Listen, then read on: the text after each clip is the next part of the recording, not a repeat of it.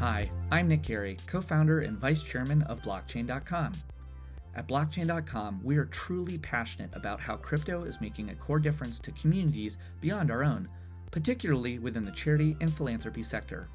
Did you know that charities like the American Red Cross, Electronic Frontier Foundation, and even UNICEF accept crypto donations?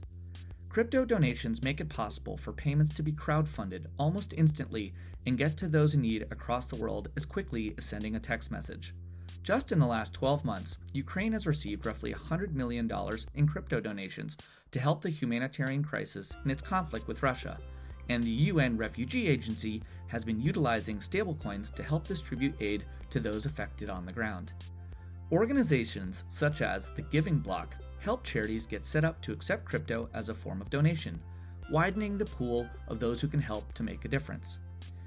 I want to share a recent conversation my colleague Lorna Hutchman had with Pietro Moran, head of partnerships at the Giving Block, and Sarah Kershaw, digital acquisitions lead at WaterAid.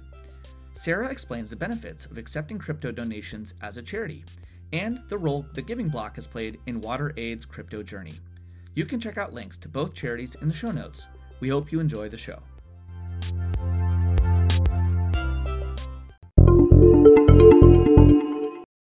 Today, we'll hear from two incredible non-for-profit organisations on the role cryptocurrency can play within the charitable sector and how making the digital transition to accept cryptocurrency has made a difference to their cause.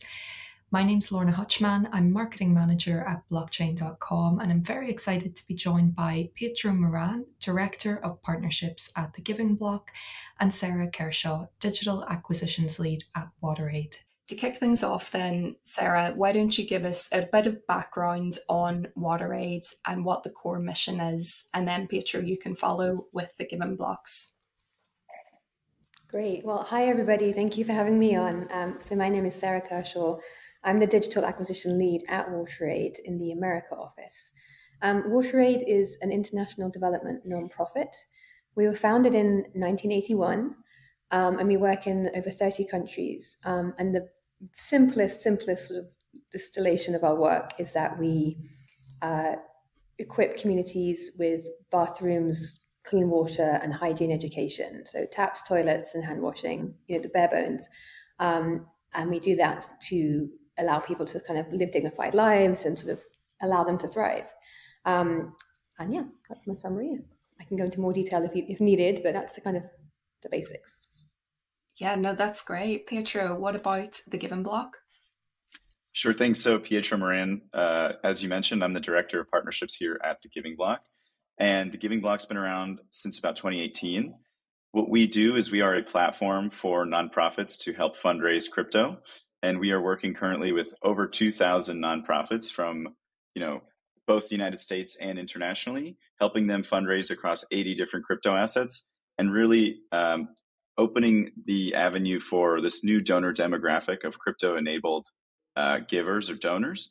And excited to say that even over the last 12 months, we've helped fundraise over $100 million across our charity network, which I think highlights the social impact that crypto holders want to give, and connects, nonprofits and donors in these new, novel, and exciting ways, which we're happy to help facilitate.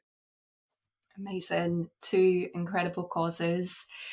Sarah, starting at the beginning then, when did WaterAid first start accepting cryptocurrency as donation?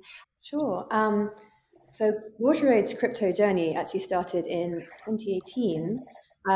And the WaterAid UK office did a blockchain experiment sort of project to try and kind of capitalize on what Pietro was just saying about sort of the donors having some sort of visibility on what was happening. And it's sort of been a steady trickle. And then in 2020, a fairly fateful year when that pandemic hit that we don't talk about anymore, but the pandemic hit. And I've been sort of like paying attention to crypto for a while. And of course, it really started to take off then. And I'd been sort of badgering my boss for a while to let's investigate this. And it happened that a large component of our work is hand washing education. And of course, at that point in the pandemic, that's all we really had in terms of defense, that we could actively do. So suddenly our work was incredibly topical and relevant to large swathes of the global community in a way that it's often not, And so that really helped. And so I was already kind of talking to, I think, Pat at the Giving Block.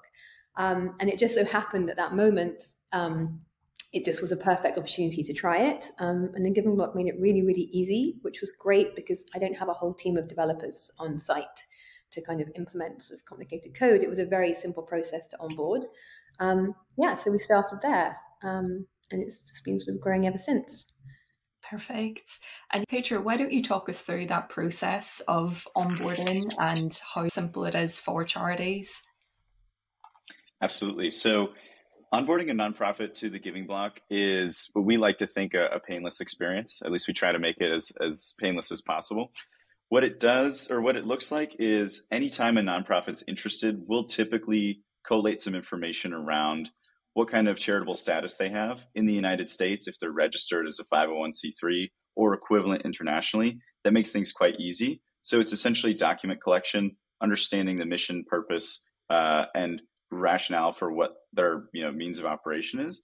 And then our onboarding process takes typically 5 to 7 business days. So we're a technology partner for our nonprofits. We do the heavy lifting for them. As Sarah mentioned, and was gracious enough to mention, we're really just ensuring that these, outlets for donor dollars or crypto are legitimate, compliant, and legal in the areas of operation that they claim to be in. And as long as all of that checks out, then we have a very systematic workflow to get them onboarded. And so that's been the reason why we've had success in onboarding as many charities as we have. One, we make it simple, and two, we're quick to the punch, if you will. So we don't want to make this a 2, 3, 4 month ordeal where people could lose interest. So we're quick to the action, if that makes sense. Yeah, totally. It sounds like it's a pretty seamless process end to end then. And so for you, Sarah, what is the main benefit of accepting cryptocurrency? Well, of course, immediately just actually bringing in income, or nonprofits. I'm a fundraiser essentially, so that's always going to be important. But it just also is this huge opportunity to attract new donors, new supporters. And it's a completely different segment from our traditional donors, our existing house file. And there's lots of doom and gloom reports about people don't trust nonprofits, and it's sort of some of the kind of the research is a little bit depressing. And so to have this opportunity to connect with people who maybe haven't been engaged in this way before, and also perhaps for the first time have these crypto portfolios, and they want to start sort of acting in a slightly more philanthropic way, which is sort of a new experience for them. It's a lovely opportunity, and sometimes it's staggering. The feedback I often get is people are just pleasantly surprised by what they can do, kind of from the comfort of their phone or their laptop, whatever they're using. This is a very digitally savvy group. And it's really nice to hear that. They're kind of always very excited and animated by the idea that them sitting there kind of on Twitter can really have an impact somewhere else. It's just humbling. Yeah, so tapping into a totally different cohort of donors from what you're usually used to. Yeah, exactly. Entirely different, with entirely different habits and desires to be engaged in their own way. And they definitely want control of that relationship, which anyone that works in any digital capacity has to have some sort of like stance on if you get the donors to come to you, or if you're willing to meet the donors where they are. And I personally have always favored going to where they are. I'm like, what are they using? How do they want to engage? If they want to control the relationship and send, DMs on Twitter, fine. They're kind of often resisting traditional stewardship techniques. And because they want to have a sort of slightly more one-to-one relationship. So it has some parallels with a lot of traditional major donor stewardship, for example. Yeah, totally hear what you're saying. And so, as you mentioned, Sarah, this year has been a whirlwind for crypto. And despite the ups and downs, Petra, what's the demand been like for charities still looking to onboard? We've been extremely humbled by the level of demand, even throughout the, would you say crypto winter, the bear market as we all know it colloquially. I think what's exciting is that nonprofits oftentimes understand that the markets will ebb and flow, but their need to meet their funding gaps and raise, from donors doesn't change just because the market is, in a boom or a bust, let's just say.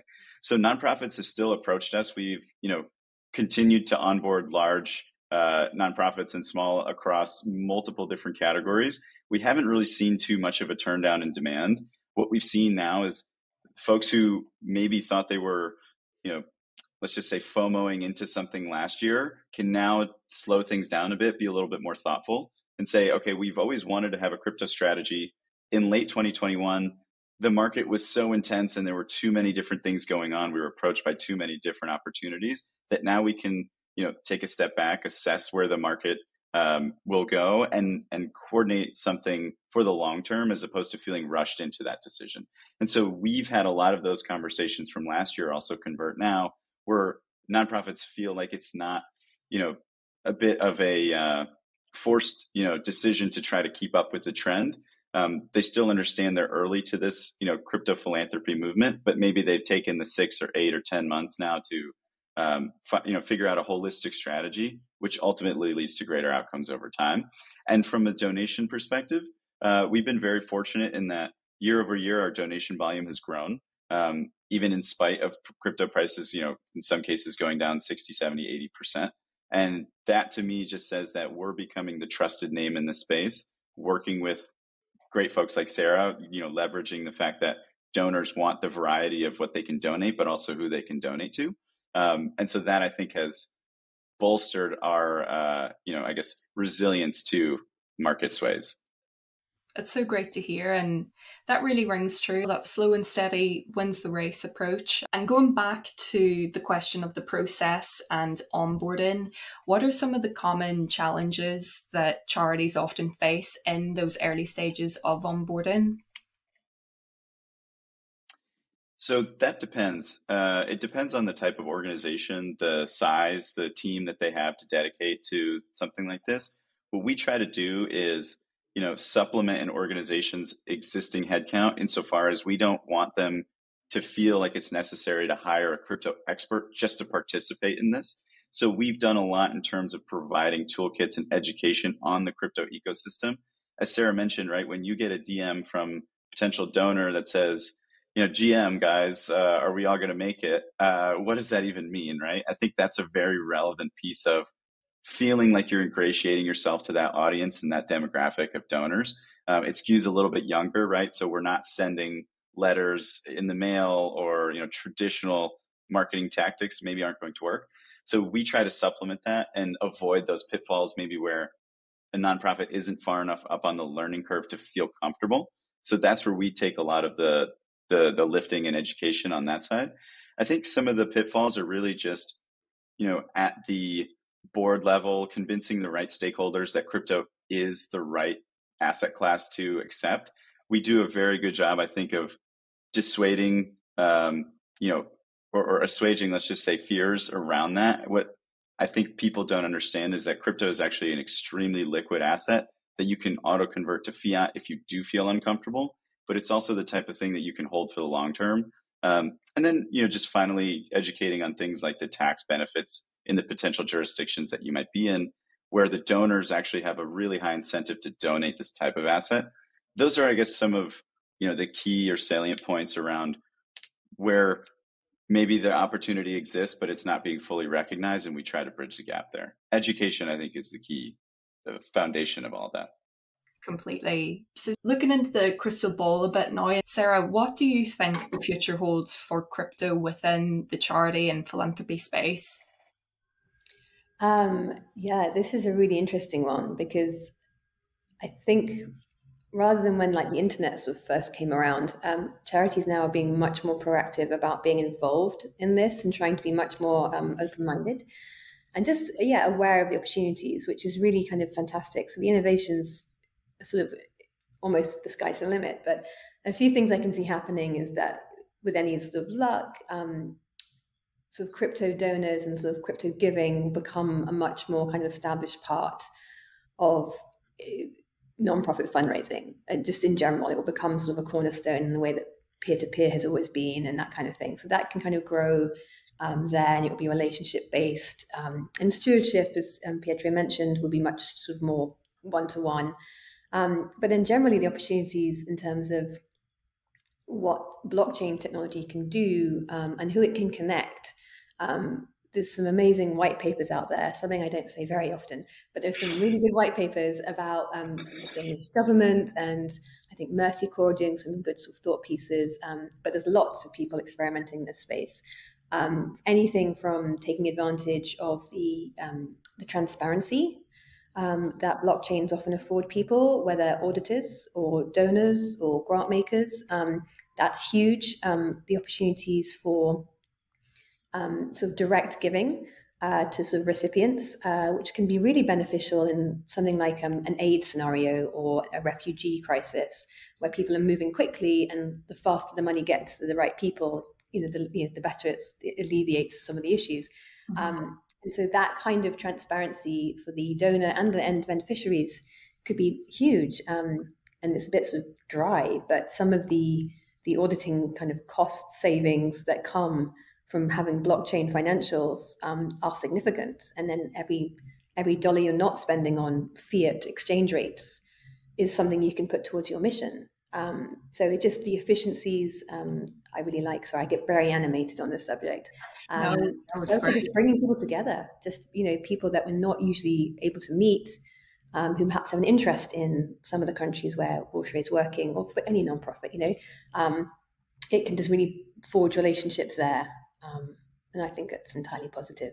So what I'm hearing then is it's sort of it has an opportunity at every operational level, And what do you think, Pietro? Is that similar for the Giving Block? Yeah, I think it's really exciting. It's pretty rare that we get to usher in a new asset class into the mix of, acceptable donation assets. And so that's a really fun undertaking. I think Sarah made a really good point of, recognizing that crypto is oftentimes a community building tool. You see a lot of the holders of various coins or participators in various participants rather in various projects, whether those be like certain types of NFTs, or they might have a certain wallet application that they all use, or might leverage a piece of technology in the crypto ecosystem where there is an established community, and then many of those participants might overlap in the things that they care about and the social impact that they'd like to see happen in the world. And I think that gives us a very interesting way to bridge the gap and create the sort of level of adoption at the institutional level for many of these nonprofits, where it was more difficult. It's not like you can always approach the holders of like a major stock, in a company and say, hey, would you guys all get on board for something like this? I think the fact that crypto is young and new allows us that opportunity. As far as the future, I think that we want to make crypto donations just synonymous with philanthropy generally, make it part of everybody's toolkit, because at the end of the day, crypto is oftentimes the most advantaged asset to donate versus, say, stocks, cash, or otherwise. And so leveraging all of those benefits, I think will become one of the major drivers of this adoption. And then, finally, as crypto integrates itself into our lives generally, we want to be a part of that technology adoption that will spur, not just let's say 1 million individual donors a year, but maybe 100 million donors a year. And so we view that as a very asymmetric opportunity to create a lot of impact where it isn't yet happening. And we're very thankful for, WaterAid and others in lending us their support in that effort. Wonderful. And that really leads nicely into my next question for you, Sarah, which is, can you talk a bit about any current campaigns that you're working on or any upcoming projects where a crypto donation could really help right now? Yeah, absolutely. So we have an ongoing crypto campaign called WaterWagMe, playing on the WagMe theme. Just the concept of, without clean water, we're not all going to make it. Let's see what we can do to address it. So it's a sort of, and it's an appeal to try and reach 1 million, to raise 1 million in US dollars to reach a further 20,000 people each year with clean water. So just very simple. But then general projects happening right now. We have our Water is Life winter appeal happening, which is for water to be to help health centers and throughout the world But this year we're focusing on Mozambique to equip them with clean water, taps and toilets, so it can function as we would all want our health centres to function. So that's ongoing now. We are due to start work, kind of foundation digging, and the rest, I think, in February 2023. But the fundraising is ongoing, all on the website. Amazing. Such a great cause. And for the non-crypto folks, WAGME is an acronym commonly used on crypto Twitter as we're all going to make it. So very exciting stuff. And Pedro, what about the Giving Block? What's coming up? Well, we're really excited to announce that I think just yesterday, actually, we had a soft launch of a new product that we're calling peer-to-peer fundraisers, or just fundraisers generally on our website. We've noticed that I think a lot of people in the crypto ecosystem want to personalize the way they give. And we want to leverage the infrastructure that we've already built to allow them that opportunity. And so what will happen is we actually have a section on our website now where any individual, organization, partner of ours can create their own fundraiser to support an organization of their choosing. And then they will have their own custom, essentially branded webpage on our website. In the same way you see things like GoFundMe out in the wild, it'll be the same thing, but for a charity of your choice. And that way we can kind of create, virality around the giving process and invite others in the community to participate and kind of jump aboard that train. So that's one of the exciting things that we're working on right now. We're also, constantly putting out a call to our partner network. I'd obviously be remiss if I didn't bring up our great partners as the partnerships person here. And so those are on the nonprofit side, but also in the crypto ecosystem, constantly creating sort of that network of partners, organizations that they're already, an established business, but they want to give back. They want to see something happen in the world, and we can maybe be that outlet to connect them or bridge the gap between, the Sarahs and the blockchain.coms of the world, right? So even this, for example, is a great example of that in action, and that's what we're really excited about. So peer-to-peer fundraisers, and then constantly just creating more opportunities for nonprofits and crypto organizations and individuals. Two amazing projects coming down the pike for sure. So finally, Sarah, can you let our audience know where they should go if they want to know more about WaterAid? Sure. So please visit our website, wateraid.org/US, and then you'll see some donate sort of information, crypto information on the head navigation. And Pietro, where can folks go to learn more? Absolutely. So you can find us at thegivingblock.com. All of our nonprofits are also listed on the website. So you can go either to WaterAid or find them on our website. But then you can also find us on Twitter at The Giving Block, similarly with Instagram, Discord, wherever you might live if you're a crypto native. So want to make sure that we get in touch and have a chance to connect. It's been truly insightful to learn about crypto's role in enhancing the incredible work that both of your organizations are doing. And before we sign off, I just want to thank you both for coming on and speaking so passionately about your cause.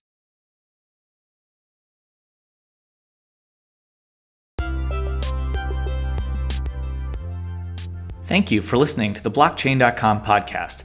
If you enjoyed the episode, please like and subscribe to the show. And if your friends and family are embarking on their crypto journey, why not share this episode with them?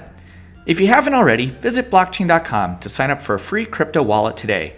We've been around since 2011, and we're the world's most popular way to buy, sell, and trade crypto. See you next time.